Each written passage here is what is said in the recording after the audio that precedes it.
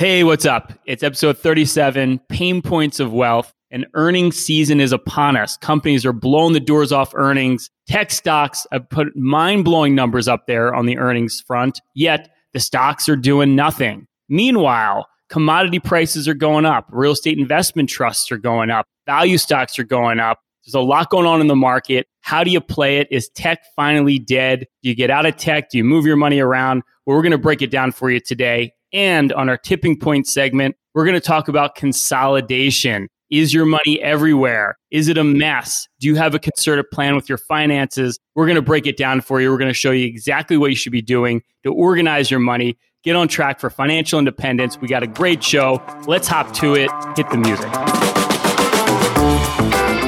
Welcome to the Pain Points of Wealth, the podcast that addresses the pain points that come with creating, growing, and sustaining your wealth, giving you a multi-generational perspective from three Pains in a pod. Bob Payne, the boomer, Chris Payne, the millennial, and Ryan Payne, the generation somewhere in between.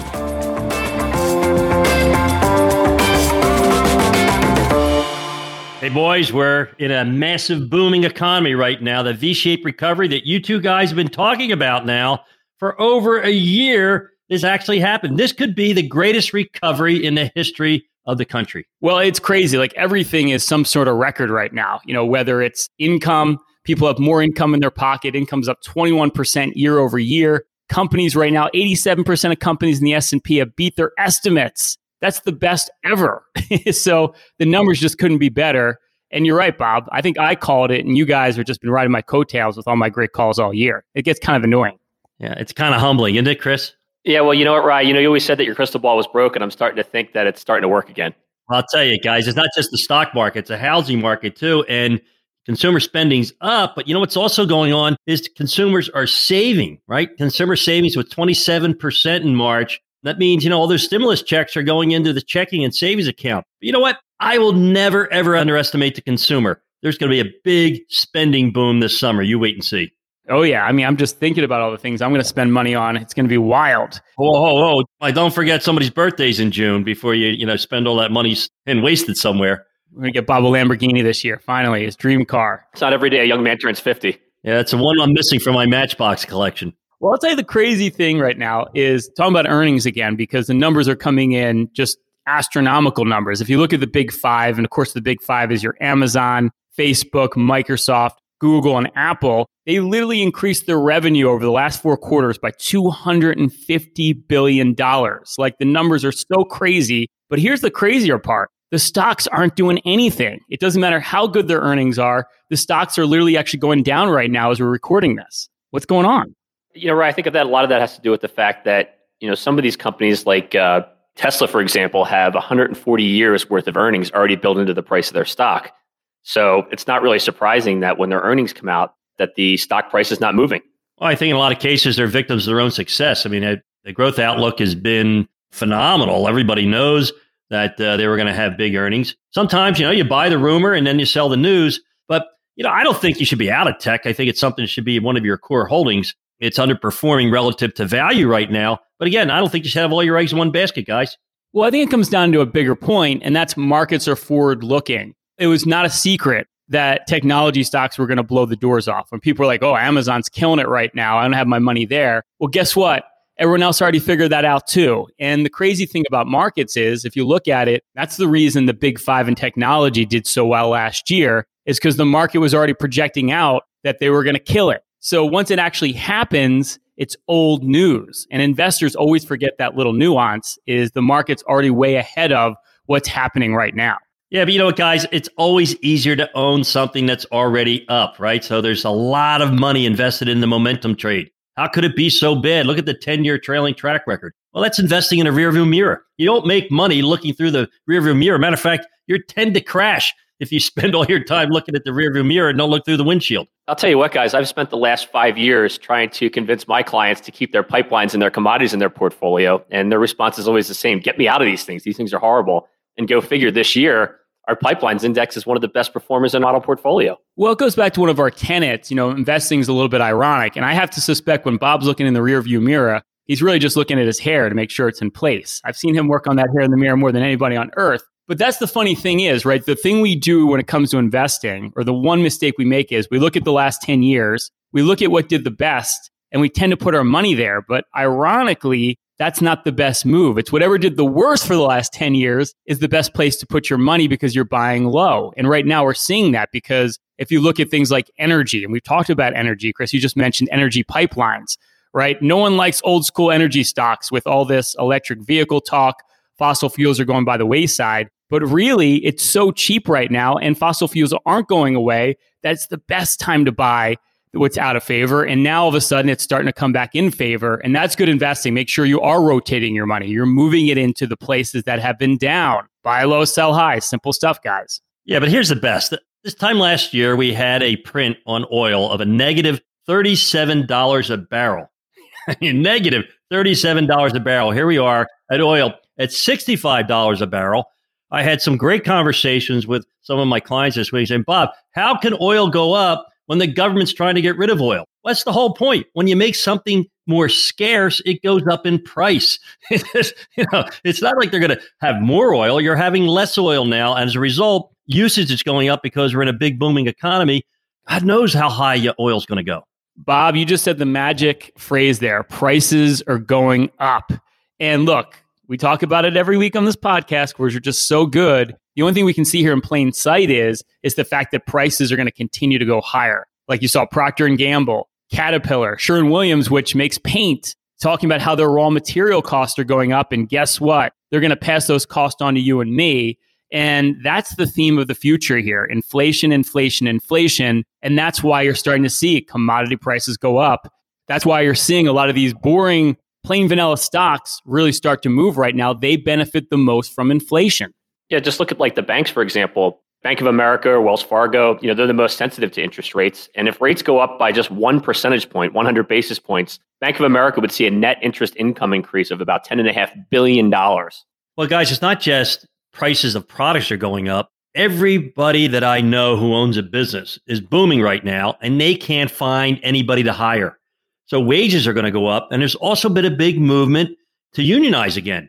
So you've got, unions becoming more popular. You have wages having to go up. You have a scarcity of labor. It all adds up to me is that everybody's underestimating how much inflation can go up from here. Yeah, and that's what it comes down to when it comes to markets, right? It's about what are the surprises in the positive? Because again, big tech blowing out their earnings, that's not a surprise. We're buying more stuff online. Duh.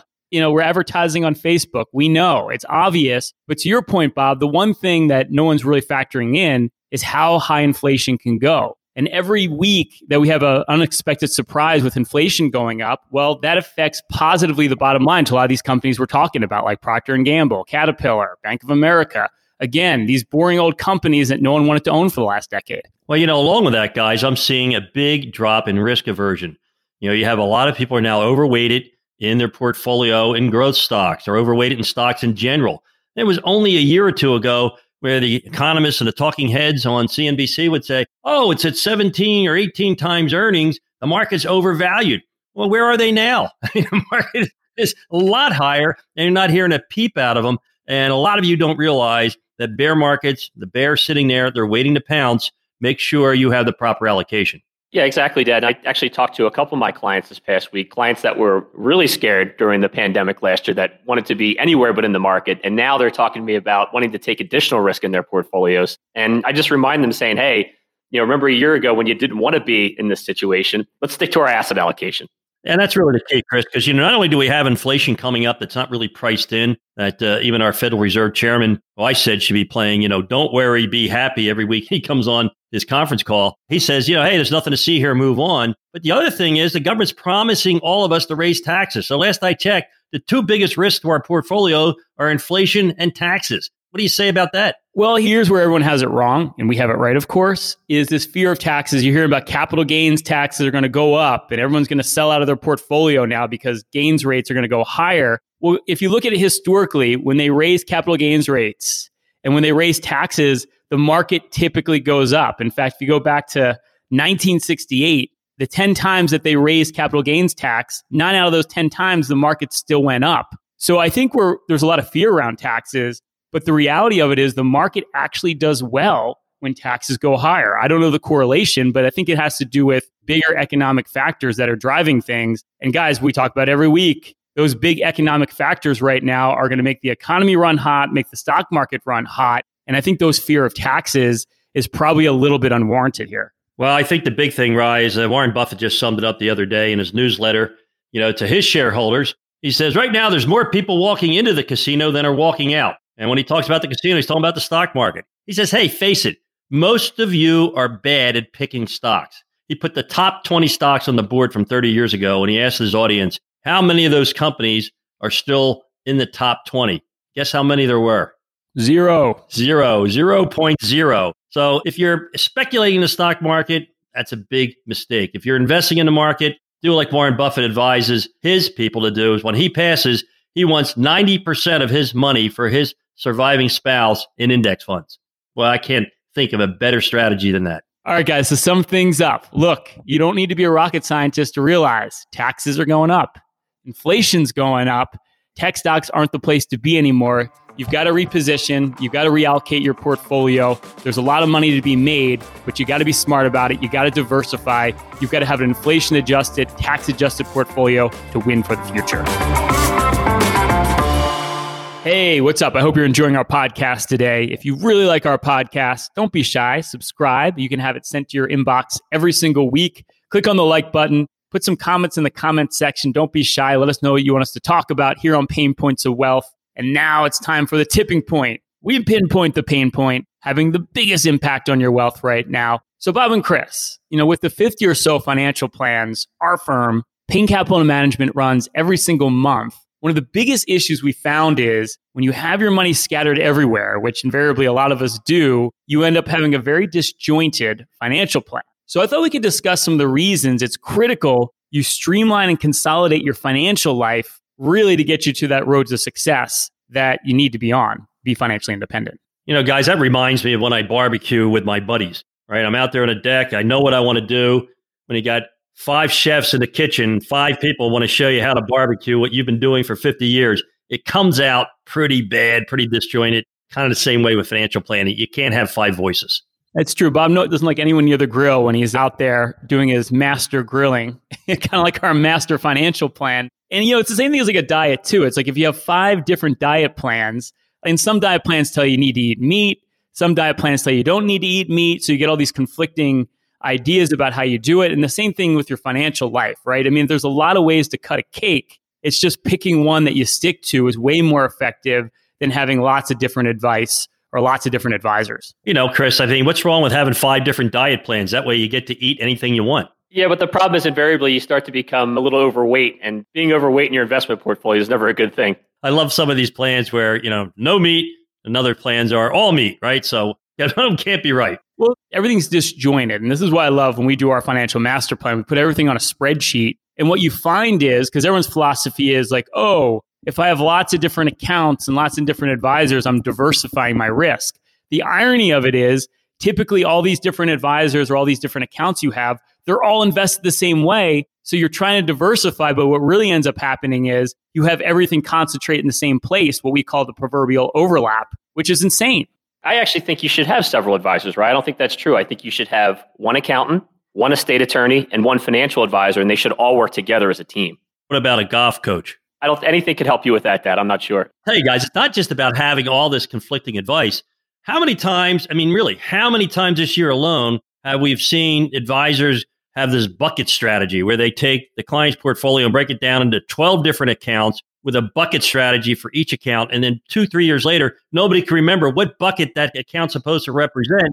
And next thing you know, you got a collection of investments with no rhyme or reason to what we're invested in. Well, that's where it really pays to get that bird's eye view, because what we'll find is, okay, well, you have cash in this account over here, then your checking account, you have cash, and your 401k, you're sitting with cash. And then when you add it all up, all of a sudden, 40% of your portfolio is just sitting in cash earning nothing. And you have no idea because it's little increments in different accounts. But when you add it all up, you realize you don't really have an investment strategy at all. Well, that's the thing. There's no free lunch on Wall Street. And so when you spread all this around, no one works for free. And of course, if you think your advisors working for free, you're paying more than anybody in the entire industry. That's the problem. They hide these charges. So the one thing that I despise, guys, more than anything is being overcharged. And if you're overcharging yourself, well, shame on you. Well, because it comes down to, it's like, well, if I give this advisor, I don't know, 500,000, I give this advisor another 200,000, at all these different firms, you're getting treated like a small account. And let's say you have a couple $1 million.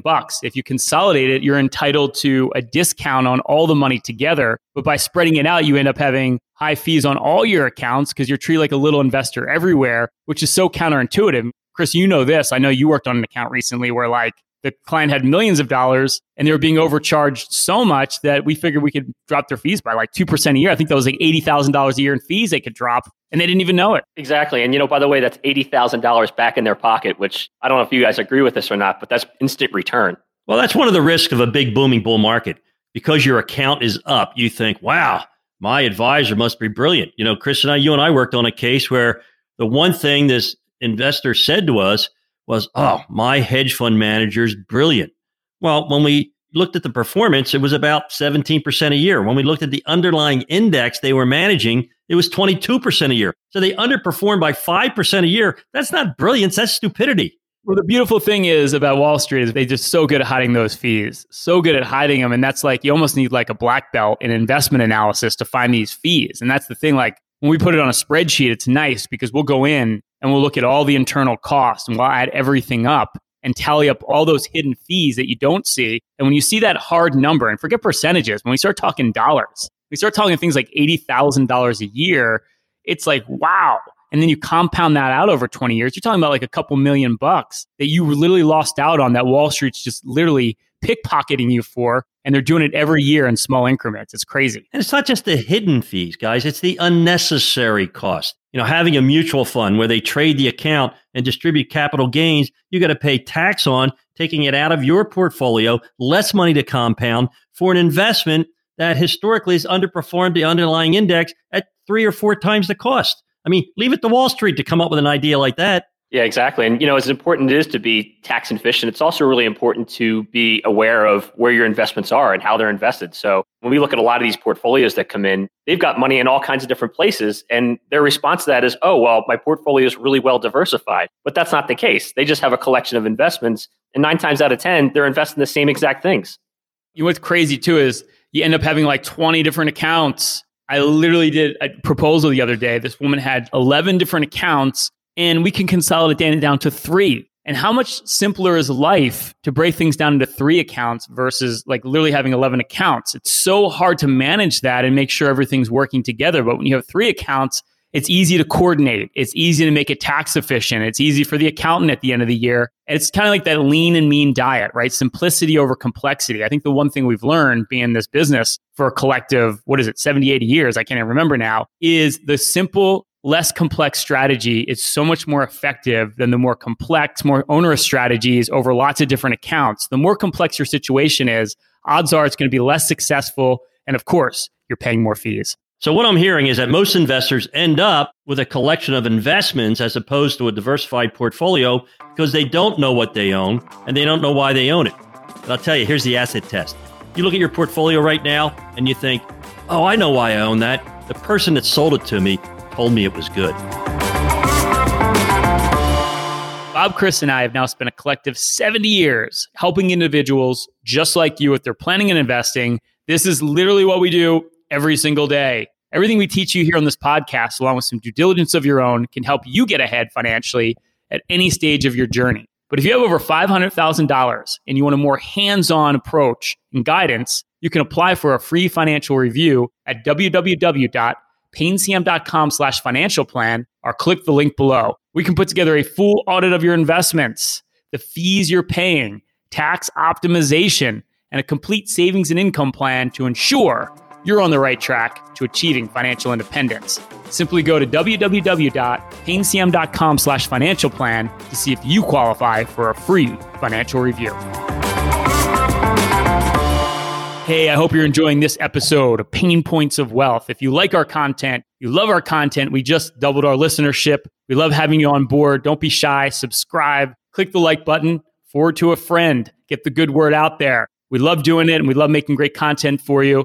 So give us a love back, give us a like, subscribe to our channel. All right, gentlemen, the hidden facts of finance, random financial facts that may surprise you or even shock you. Bob, the Census Bureau recently put out its first raw numbers and found that the U.S. population grew at its slowest rate since the Great Depression. And that didn't include the death toll from the pandemic. Well, I did my own census and I just checked and I have no grandchildren. So my family's a big part of this, guys. I mean, you guys want to comment on that? The 40s are going to be big, Bob. I feel like we're going to see a lot more pains coming out this decade. Stay tuned. The other thing it speaks to as well is most of the growing populations are outside the U.S., hence you want to have an international portfolio, not just a domestic portfolio.